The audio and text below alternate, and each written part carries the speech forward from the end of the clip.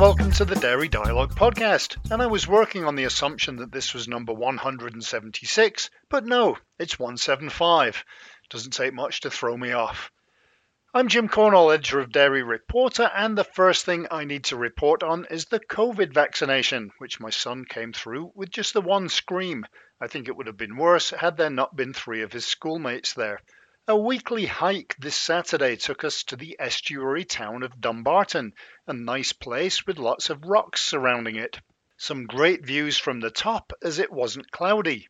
I think the highlight was that we saw a couple of llamas, which wouldn't be that unusual because there are plenty on farms, but these llamas were tearing around a housing estate with an exasperated few people trying to catch them.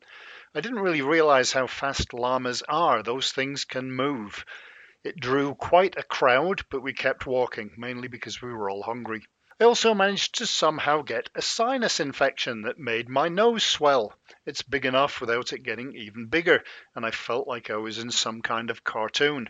Anyway, that's improving now as well. I'm also happy that baseball season starts this week in both the majors and the minors, although most of the minor league games start a bit too late for me with the time zone differences.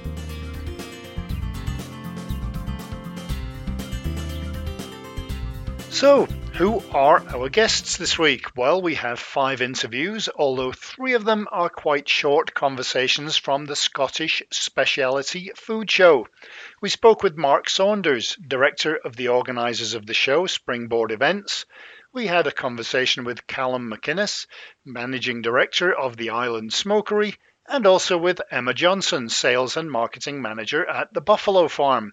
We also have interviews with Jorgensen Engineering CEO Kenneth Bo Madsen and Jesper Johansson, marketing manager, and with NZMP GM of Digital Transformation, Francis Reed.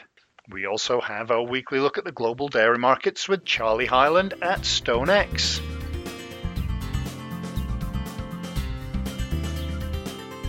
And that means it's time for our roundup of the news you may have missed from the past 7 days. Because we're now in a new month, we had our monthly look at some of the new products launched in March, and we also had the Maxim Foods April Global Dairy Update. Sure Flexibles introduced antibacterial coating on films. Tesco, Arla and Müller increased milk payments to British dairy farmers as prices rise, and Milkobel published its 2021 results. Arla says it sees a great future for business in Bangladesh. Saputo has completed a solar project in the UK, and the Rumiano Cheese Company has switched over to organic. Valio and Atria have piloted a DSM feed additive. TH True Milk has launched a new snack drink, and Greenpeace says the latest IPCC report shows action is needed on the New Zealand dairy industry.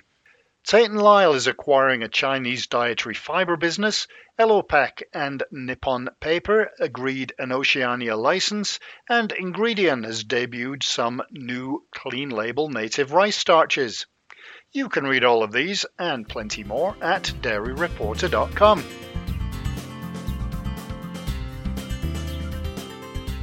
So, as we've got quite a few interviews to get through today, let's get going.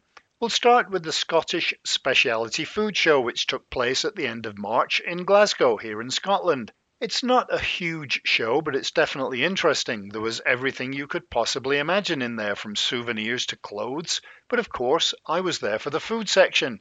It took me a while to realise that they were all grouped together and that they were all at the back, so I probably walked up and down about 20 aisles that weren't relevant to me, but it was still enjoyable. I saw some really neat new products and had a few interesting conversations. At least 1 or 2 of them were instigated by me wearing a baseball cap, but I won't say which team. Anyway, we have 3 interviews from the show, and here's the first one about cheese on the beautiful Orkney Islands. Those are the ones that are just off the northeast of Scotland, not quite as far as the Shetland Islands.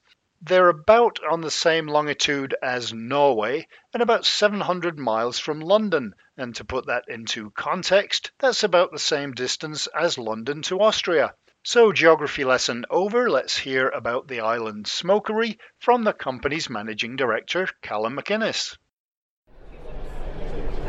So yeah, could you tell me a bit about Orkney? Yeah, well, we as a group, I'm chairman of the Orkney Food and Drink Group, and we try to go to trade shows like this on a regular basis throughout the year in England and in Scotland. This is a key one in Scotland for us. My company, I own the Island Smokery. We produce smoked and flavoured cheddars. We've been going now for just under 18 years. We cover most of Scotland at the minute, and we're now looking to branch into England. We did have some export business, but with Brexit and with COVID, we're back to square one with that. So we're concentrating on the UK market at the minute. Right. And what kind of cheeses do you have? We do 10 different flavours. It's all cheddar based. The cheddar that we use is the most highly prized cheddar in the British Isles. We cut it, we grate it, we add flavouring to it. We have chilli, cracked black pepper, red onion, many different flavours. We do a Christmas spice one at Christmas time, cranberry one, and we predominantly do just a plain smoked cheddar, which goes into all farm feeds to deli shops and some supermarkets as well. Is it local milk? It's all Orkney milk. That's one of our USPs. It's all Orkney milk. There's no milk brought into the island, so our milk in Orkney is renowned for being the best, because our climate for the grass is as it should be. The cattle are on grass for a long time. They're very, very well fed. Good grass gives you good milk, gives you good cheese. So. Because it's on an island, I remember talking to somebody from one of the Estonian islands, and they said that because the flora was different, yes, the milk tasted different. Yes. Do you have the same thing? Definitely. It's got a high cream content, very high cream content, and you generally find if you've come from the mainland and had milk down here, you come north, I think the semi-skim milk almost feels like full cream milk, you know. All right. So it's very, very good milk, yeah. And where is it sold? Well, we've got it in Morrison's supermarket, we're in the Co-op, but we're in an awful lot of farm food deli shops, House of Brewer, Brodie Country Fair.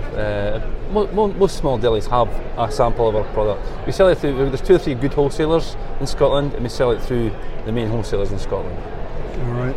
And what your newest product you were mentioning? Yeah, we've got a new cheese. It's a Burnside cheese. It's called. It's a Burnside farm cheese, and it's a farmhouse cheese. So it's a new cheese. So you make it one day and you can sell it the next. Whereas our other cheeses are matured for 14 months. So it's quite a different animal for us. The only issue we have with it at the minute is a very short shelf life. It's only got a 3-week shelf life. But we're looking to improve on that as time goes on. But it's very new, and this is the first time it's actually been out at a show. So. All right. And what kind of cheese is it? Is it like a cooking cheese, or it's it's like a paneer, you know, or like a halloumi, and you can use it in the same sort of way. But we've actually got quite a few restaurants now on the island who are using it in their menus for that sort of thing, you know. All right. And how's the show been? It's been okay. It's been great to actually have face-to-face meetings with people again and get away from Zoom. And we've met an awful lot of our existing customers who we've not seen for nearly 2 years. So that's been fantastic. And there's been 2 or 3 new companies came along as well. So all in all, not too bad. No, it's certainly worth being here.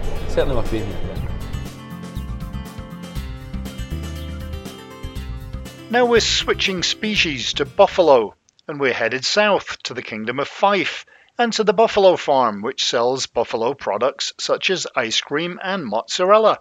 To tell us more is the company's sales and marketing manager, Emma Johnson. So if you could just give me a bit of background on the company, that'd be great. Sure. So we're the Buffalo Farm. We're based at Kirkcaldy in Fife, and we've got our own herd of buffalo, water buffalo. And since 2005, they've been growing the herd and trying to develop a range of products that we can add value to the farm with. So we've just launched our buffalo mozzarella, which we won best product for at the show on Monday, which has been fantastic for us. And we do a range of ice cream and buffalo meats as well, all made on farm using milk from our own herd. Where are the products available? At the moment, we do use a couple of distributors, which is another reason that we're here at the show, because we want to extend the distribution network and look for new partners to hook up with so that they can then take distribution further afield for us. So we're using Cresco, Clark's, Lowman Foods, who are taking the ice cream and the mozzarella, and Brayhead. We've got 4 distributors that we're currently working with. Do you sell from the farm location as well? We do, yeah. We have a farm shop, the Bothy at Boglilly, So we have farm shop and restaurant there where customers come and try the mozzarella, try the ice cream, have a meal in the restaurant, see. We've got various animals, buffalo, we've got pygmy goats, emus, so it's sort of a family day out really. It's quite fun for everybody. But yeah, they can taste a whole range of produce there. We've got various meats that we use, obviously buffalo and sheep. The flavours of buffalo ice cream, does it taste different to regular ice cream? It does, yeah. There's subtle differences to the ice cream. The fat content of the buffalo milk is much richer than normal cow's milk, so we don't have to add any cream to it. So you instantly get a really, really rich depth of flavour and a smoothness to it. We have a pure flavour, which is just the pure buffalo milk. We don't add anything to that, so it's a very natural flavour, which has been really popular. People wanting to just taste the milk, and it's been a real winner for us. Do you sell the milk as well, or? We can do it from the farm. Yeah, we don't use distributors for that, but yeah, we do sell the milk from the farm. All right. So you've got all kinds of products. What's the future hold then? Are you always developing new products, or is it really? Yeah. I mean, it's very early stages for us. We're kind of a year into production for the mozzarella and the ice cream now. So this is the stage where we're looking at getting that out to market further afield. But we are constantly looking at new product development. But we really want to establish the mozzarella. That's kind of been the dream, to get be Scotland's first mozzarella producer, buffalo mozzarella producer, and get that out there. So we're hoping to ramp up production of that and then expand into other products, maybe a burrata, looking at possibly ricotta or maybe a brie, but it's all for up for discussion at the moment. Yeah, well, the last 2 years have been dominated by pandemic, so it probably wasn't good timing anyway. Yeah, I think it's been challenging all round really for everybody. With the buffalo farmers obviously had lots of ups and downs. People have been following the story from This Farming Life that they were featured on a few years back, and I think with COVID it's been a nice opportunity to have a look at what we're doing, at the possibilities that are out there for new products, and to really hone the skills that we have and to get the recipes quite spot on now, so that we can get it out there to market and get people trying it and hopefully enjoying it and buying it when they see it now.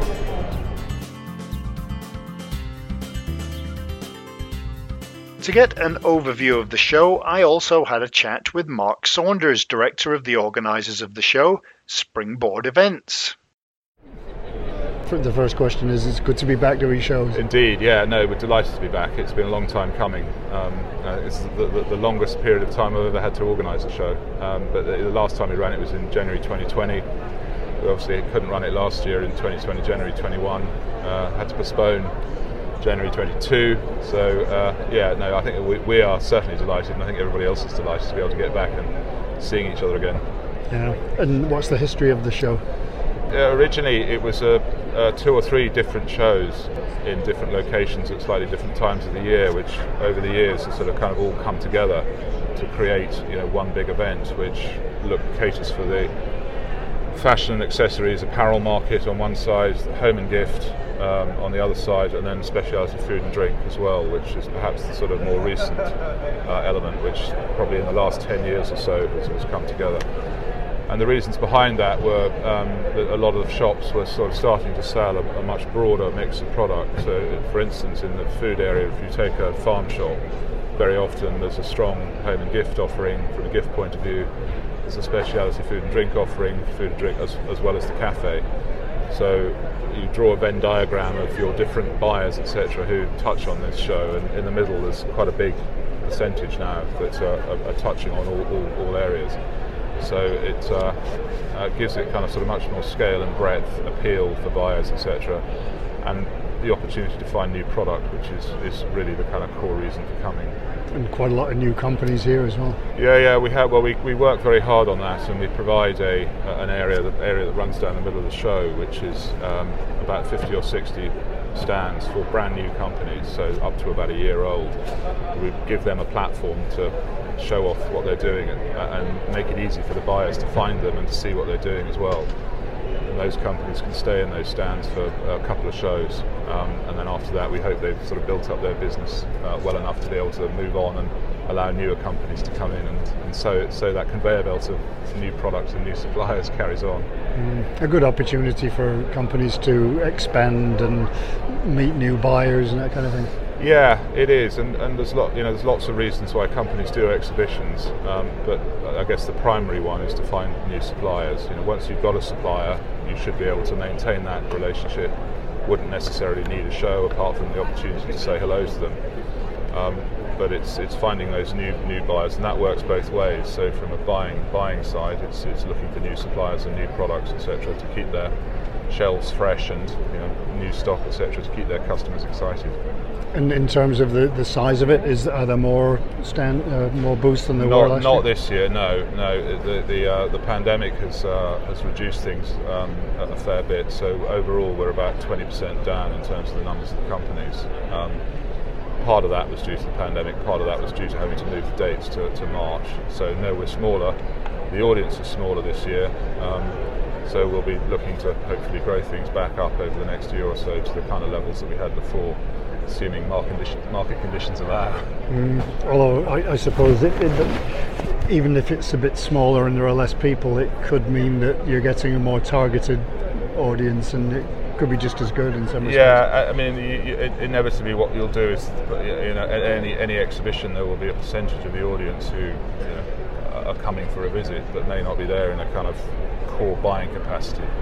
So you probably lose a number of those people, but that's okay, as long as you're getting the kind of people who make the buying decisions and are placing orders, etc. That's what these companies are here for, and that would mean we're doing our job well. And as you were saying before, it's the timing isn't optimal because you've had to move it.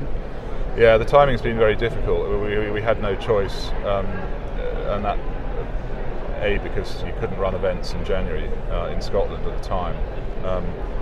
And there's a window, and unfortunately we couldn't get new dates in the halls because they were busy with other things going on. And the earliest we could get was where we are now at the end of March. And it's worked okay for some, etc. But overall, it's later than we would all like. So not only does the attendance drop a bit, but the volume of buying will drop a bit as well. But the important thing was being able to run the show, and for as many suppliers and buyers as possible to be able to get together, start re-establishing contact, because many of them haven't seen their buyers or their suppliers for quite a long time now, so it's a good chance for those relationships to get restarted.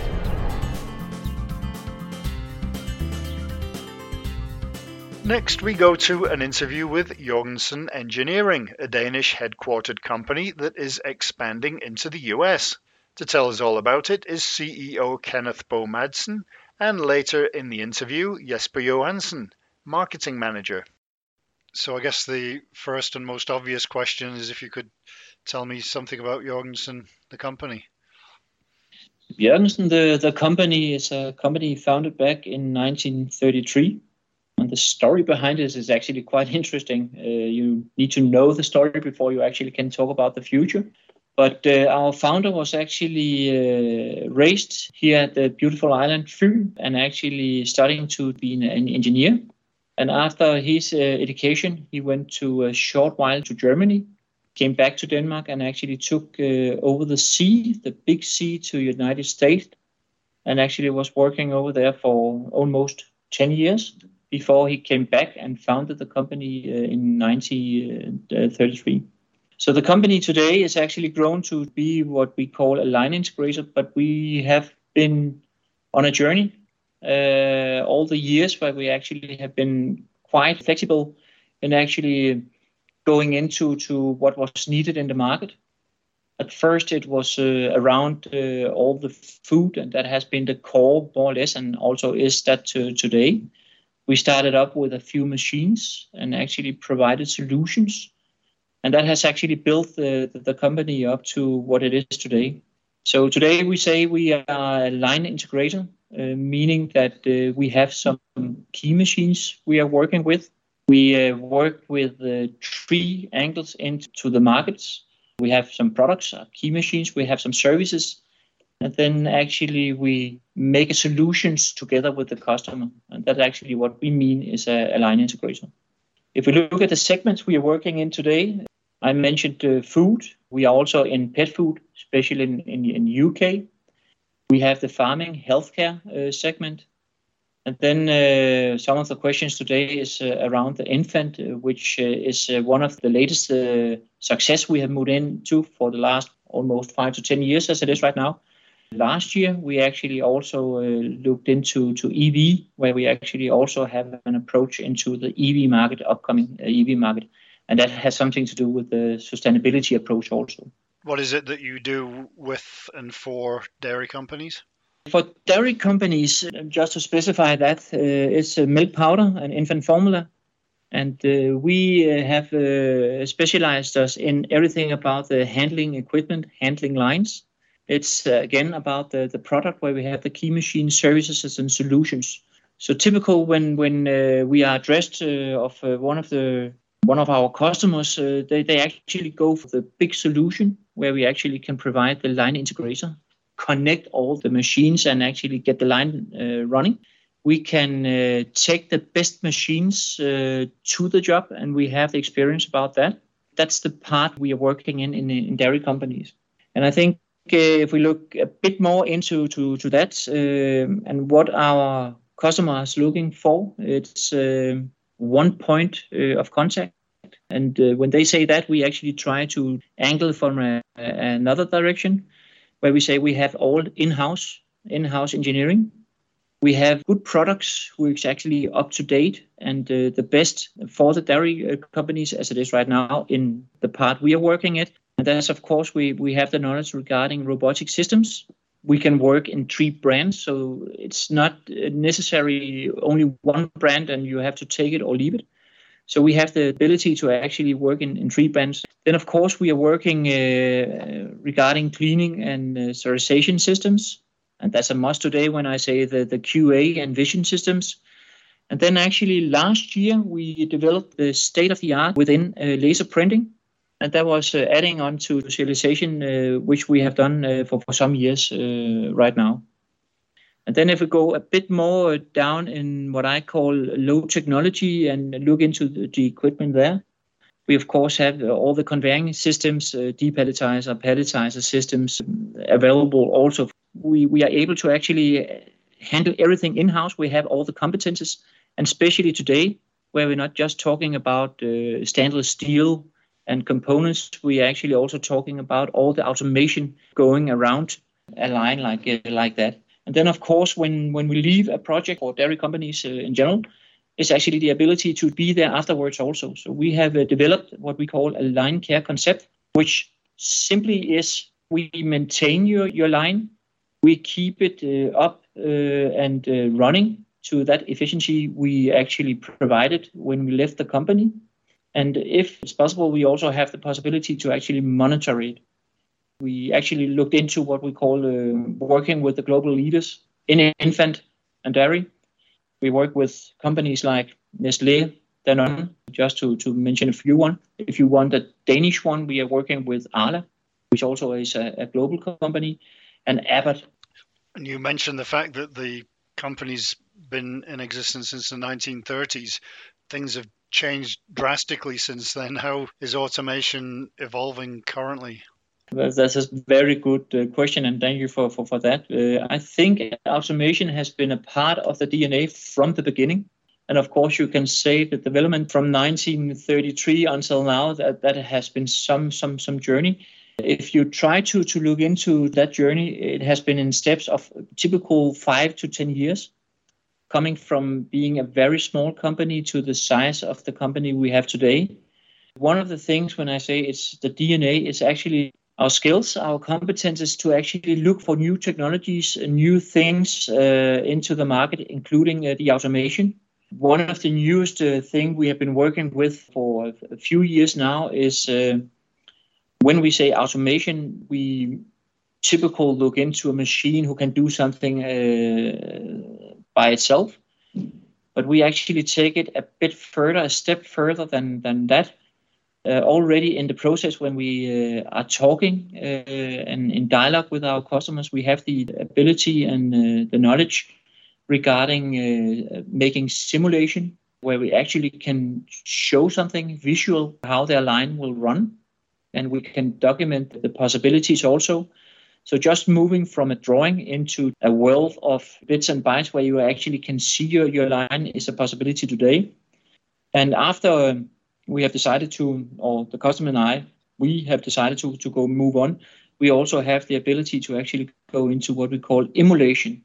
And emulation is the newest thing on the market and means that we can actually invite our customers into a virtual world, and they can go around in that virtual world and actually push button, look how their line is working, see from the operator's angle how the line will work, and so on. We talked about serialization. Very important thing which coming up, and we can actually feel that from our customers as it is right now, both in Europe and the rest of the world, especially US, there has been a case right now, is the traceability.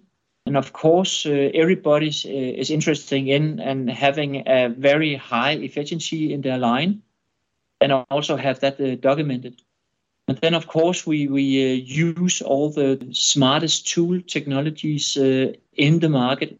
That's the part of the DNA to be at Jørgensen. We have to be curious, and we need to actually be in the edge of the technology so we can actually say, okay, what can we provide into our segments? And that's maybe also why we are working in these segments today, because there's a big difference in working from food to EV industry. But what is common is actually we look into new technologies, and there's technologies in each industry, and then we can actually pick the best and actually transfer that into a new segment also. And I guess one of the things, especially in the food industry, that people are interested in right now is sustainability. How does what you do and the automation, how does that help with some of the issues around sustainability? I've been on board this company for almost 2 years as it is right now. And it's not that we haven't been working with sustainability over the years, because just working with lines, automation in general, actually also provides value to that part.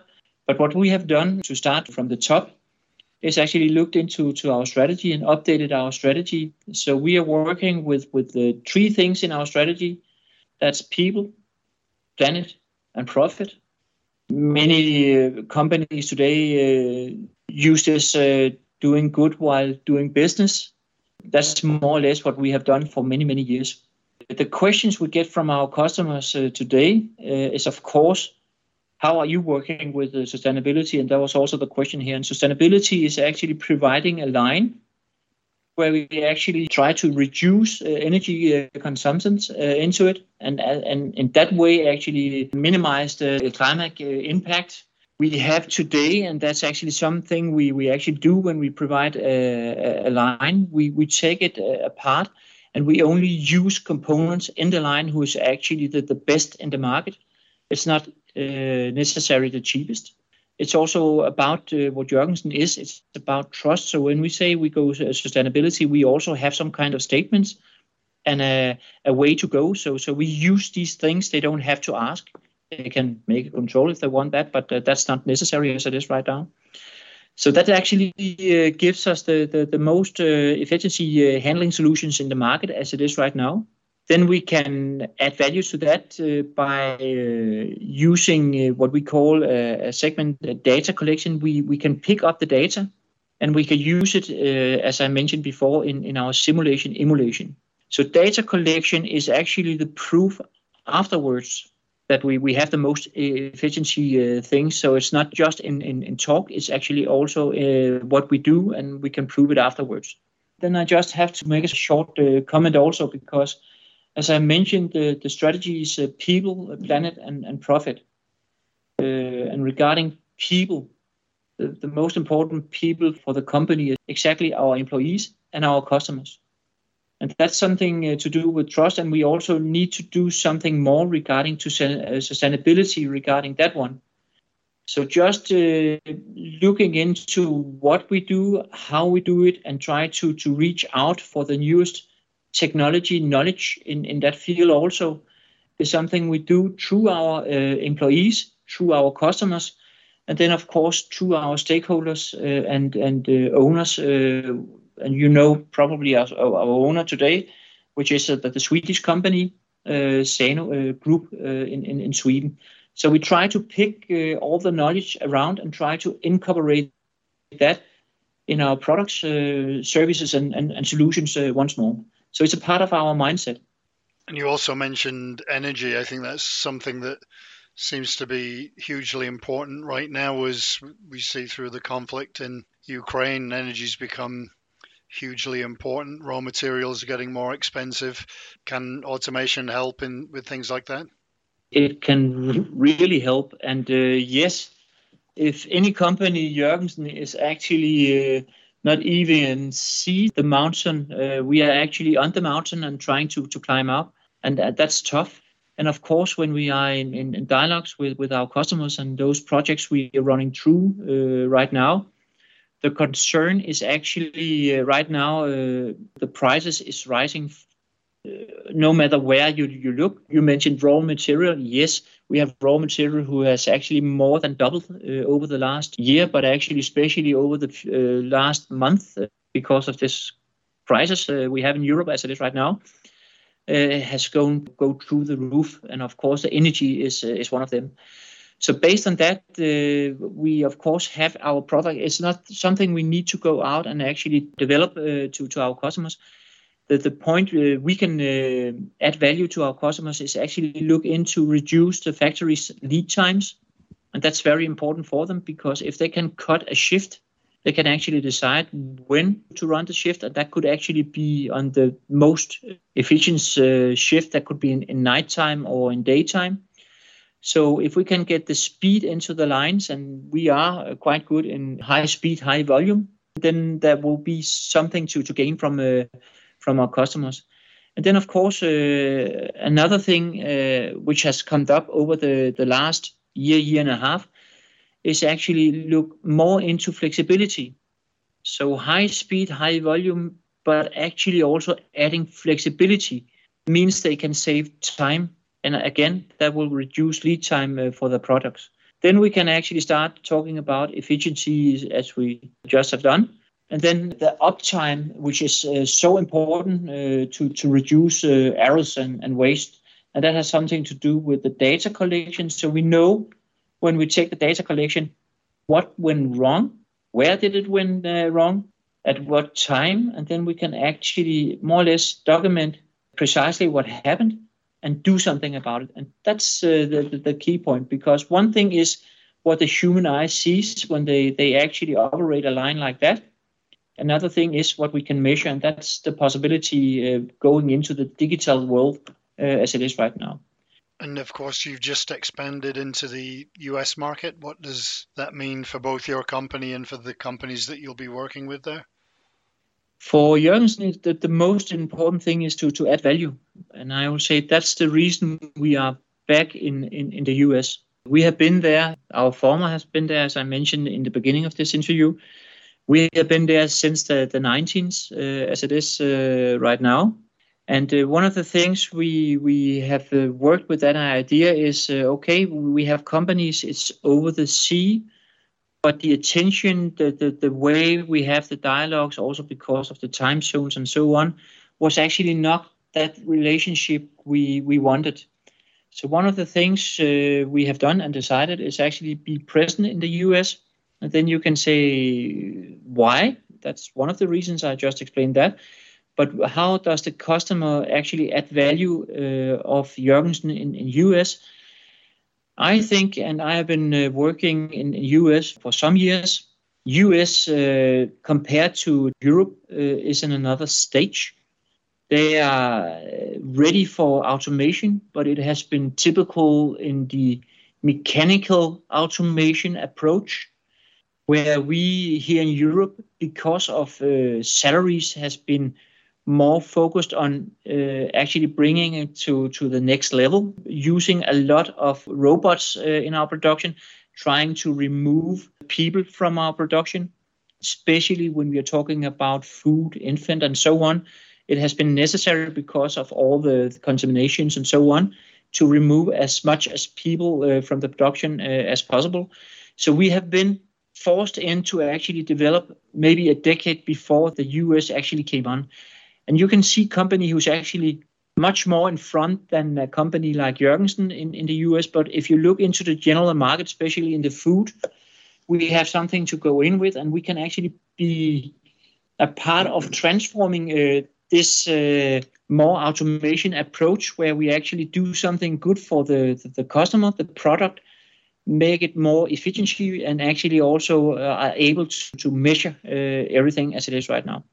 And that's the most important thing for me, we need to contain and actually strengthen our relationships to our customers also. And that's something about being closer to our US customers as it is right now. We have been there for some months as it is right now. We have prepared this. It's just not some kind of good idea and then we do it. It's a part of our strategy. So we have prepared this for almost 2 years. Now we are settled. We can already feel, hear, and actually also get the attention from our customers. It's nice to be present. Some of these misunderstandings and time zone difference, which has appeared in the past, is actually more or less going close to zero. And we are starting building up stronger relationships with our good old customers. We just mentioned one of our customers, Tetra Pak, which is present in the house today. And I've just been to a quite interesting meeting with them, where they actually say, now you are in the US and we are also present in the US. So now we start developing this one together also. So it's based on relationship. There's another example. I heard yesterday, we were talking with this big Spanish customer. And we mentioned that we are now at present in the US and they have a subsidiary in the US and say, okay, that's fine. We would like to upgrade us as a potential supplier in the US because of this presence.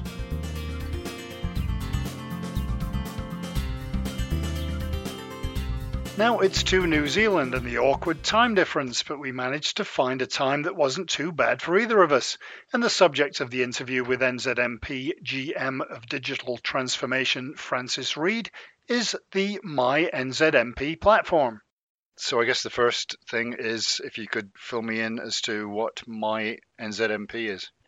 Yeah, well, I think the starting point would be to describe what NZMP itself is for those of your listeners who aren't aware of that. So NZMP is the ingredients and solutions brand for Fonterra Cooperative Group. And My NZMP is really our industry-leading B2B e-commerce website, or the digital interface for our ingredients customers. So it's a platform that we've built that enables our customers to come in to buy products directly from us, but also to self-service information about our products, to get insights, and also to manage their orders, whether they've bought it through that platform or not. So it's really kind of an integrated digital platform for our NZMP customers. So what was the reasoning behind introducing My NZMP? There's two reasons that we chose to introduce this and to develop the platform ourselves. The first was based on interviews and conversations with our customers. So it was identifying areas where we could make it, frankly, easier to do business with us, to address their pain points through a digital tool.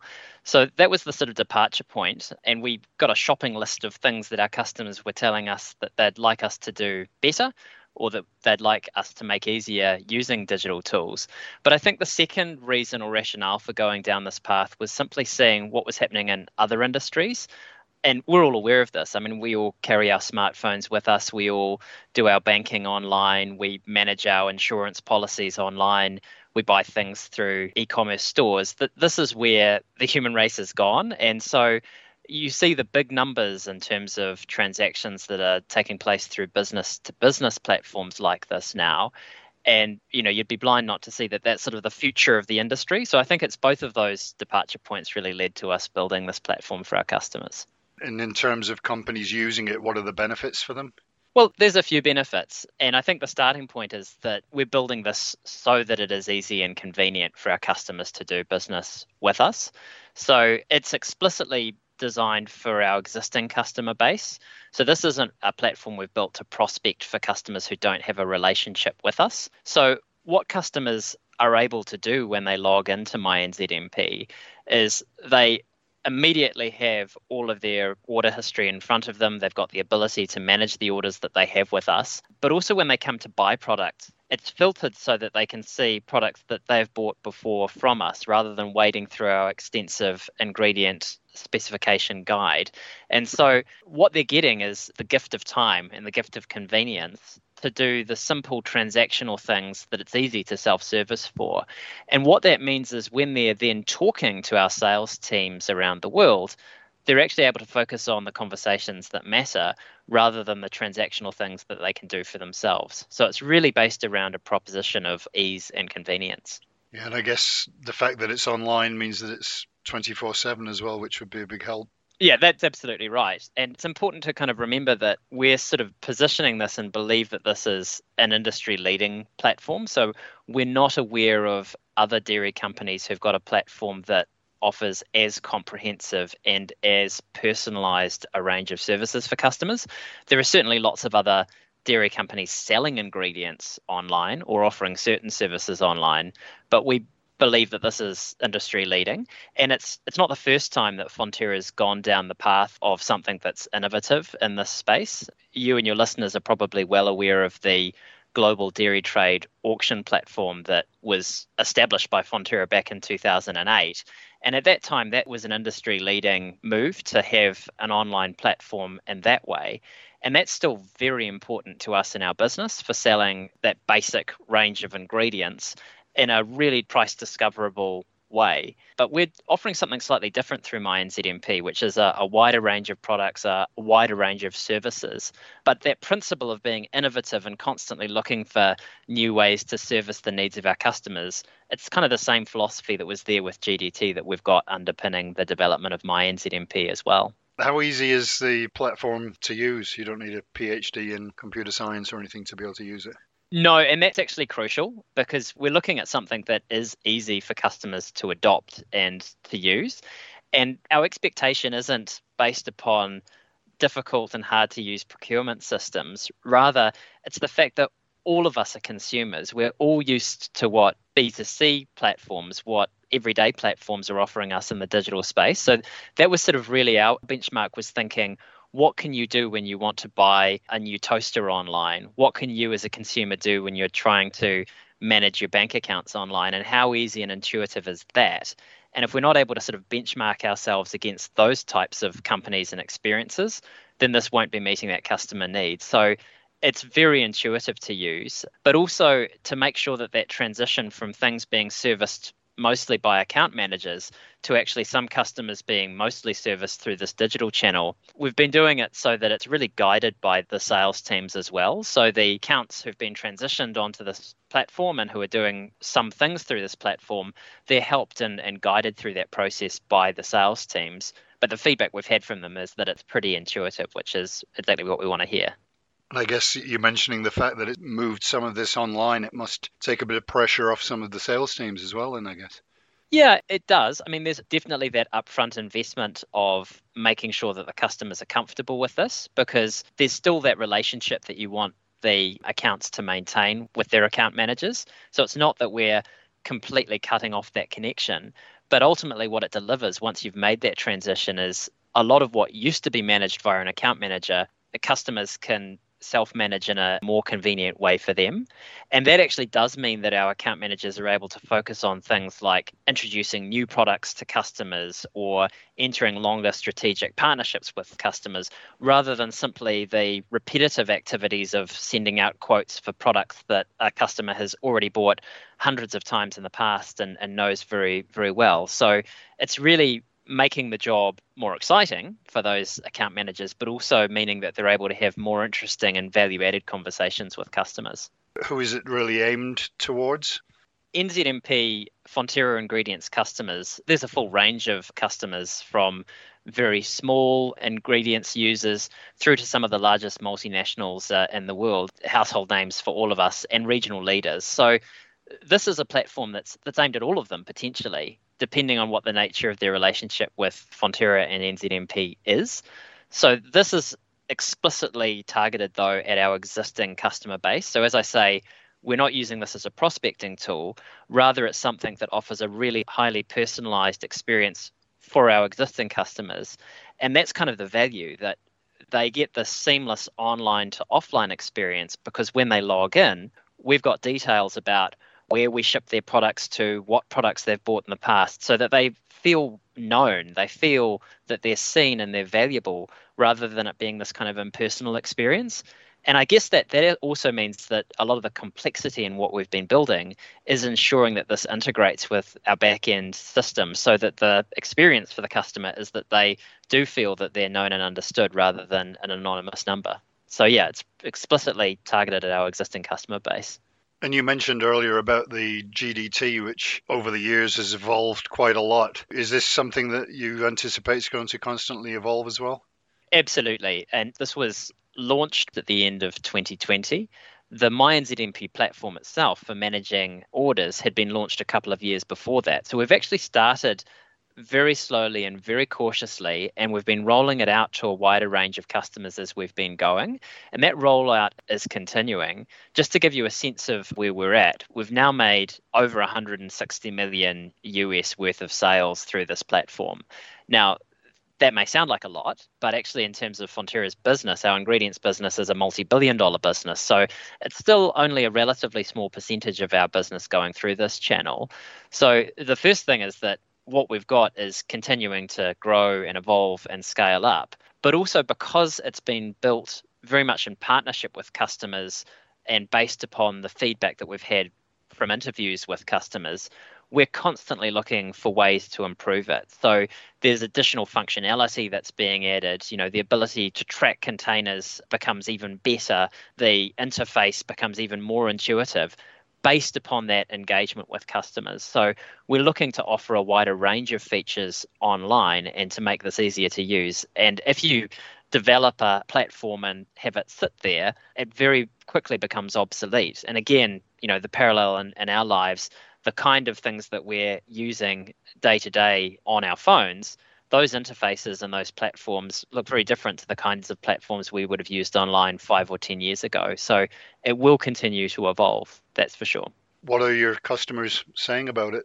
To be honest, we were nervous about this because it's a big transition for some customers and for some people who've been doing business with us for generations, and they've got very deep relationships with their account managers. So we didn't want this to be something that was a bad experience. We were confident that it would be a good experience, but the good news is that that's the uniform message that we've had. So we're constantly interviewing customers to check in on their experiences, but also we have regular questionnaires that are built into the platform itself, and the scores that we're getting, we're able to sort of benchmark that, and it's actually world-class results that we're getting. So it seems that what we aim to do, which was to build an intuitive and world-class, easy-to-use platform, we're hitting that mark. But as I say, there's always areas where we're looking to improve, and it will continue to evolve. But the initial feedback is very, very positive. And I guess that feedback is useful in knowing where to take it in the future. Yeah, absolutely. That's sort of the guiding light is a good customer experience, but it also has to be good for our own people, because if you think about it, the roles of our sales managers and account managers around the world, they need to be comfortable with this tool too, because when the customers are picking up the phone to talk to us, again, they need to understand that it's actually just one Fonterra that they're dealing with, whether it's the online or the offline world. So yeah, the future for this, it's really about meeting that customer need and rolling it out at a continued scale. And then beyond that, we'll see where we go with it. But it's pretty exciting. What do you kind of see as the future for this platform? Well, it's really interesting when you start talking about digital platforms. Some people get very excited about where that could take you. And we know the household names, the Facebooks and the Googles and the like. And everybody's sort of thinking, could this be the next big thing for dairy at least? For us, I think the starting point is a lot more modest than that. We know that this is going to be the key digital tool for us and our engagement with NZMP customers. And it could be in the future that we look for additional partners and services to offer through this platform. But really, the priority right now is about meeting those customer needs and rolling it out to even more customers around the world at scale. So that means that if we're meeting our customers' needs, it's a job well done, and it's a good basis for growth for those relationships. And you mentioned that it was only a small percentage of the overall business, so there's plenty of scope clearly for it to grow considerably. That's absolutely right. What we have seen is that we've got customers that we've rolled it out to and we've selected very carefully because we think this is something that would suit their needs, they've responded very positively to it. They like it. Many customers now, this is the major way that they're buying NZMP ingredients. But there are other customers who have access to the platform for managing their orders or for getting insights or documentation and information, but we haven't yet turned on that functionality to allow them to buy yet because the time wasn't right yet. We hadn't built the integration and the scale to enable that. So what's exciting is over the next 2 years, we've got a very clear roadmap of how we're going to build up that functionality, that scale, that integration, and bring this solution that we know works to a wider range of customers. So there's significant growth potential, which is pretty exciting.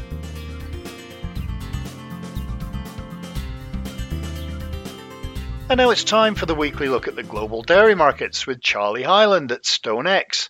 Hi, Charlie. Hi, Jim.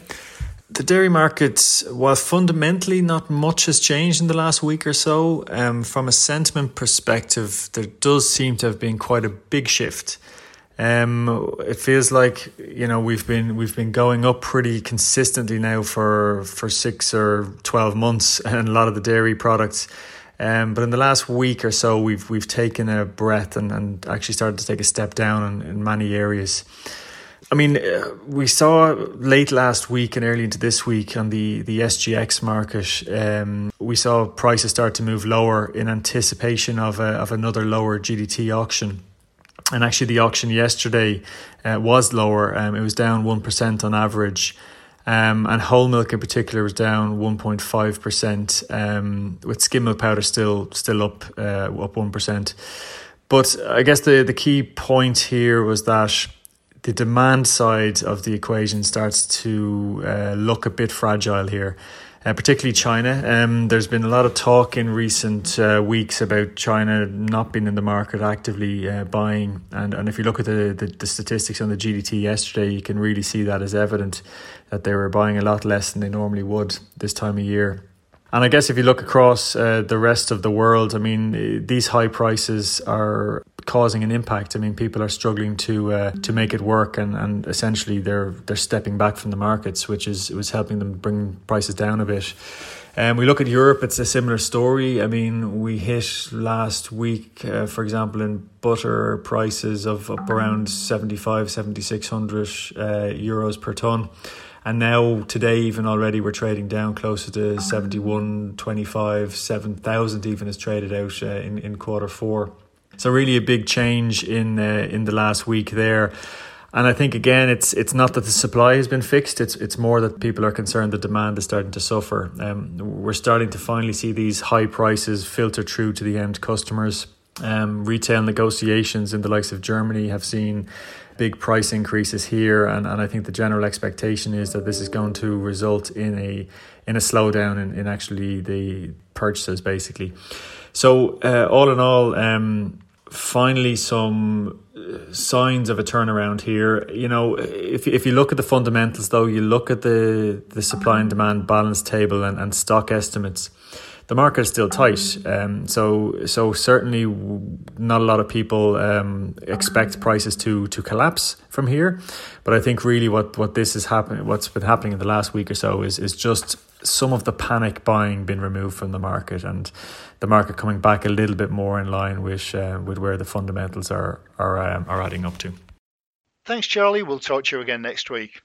StoneX provides risk management and margin hedging programs and services, as well as OTC hedging tool and M&A advisory services to the global dairy industry. And that does it for podcast number 175, which included, I guess, cow's milk, buffalo, and llamas. The next one is taking shape, but I won't count the interviews until they're actually done, so we'll see. Hopefully the noise from the television didn't come through on the recording this week, as it's the Easter holiday here, so I should go check the rest of the house is still intact. And until next time, I hope you have a great week, stay safe, take care, and, as always, thanks for listening.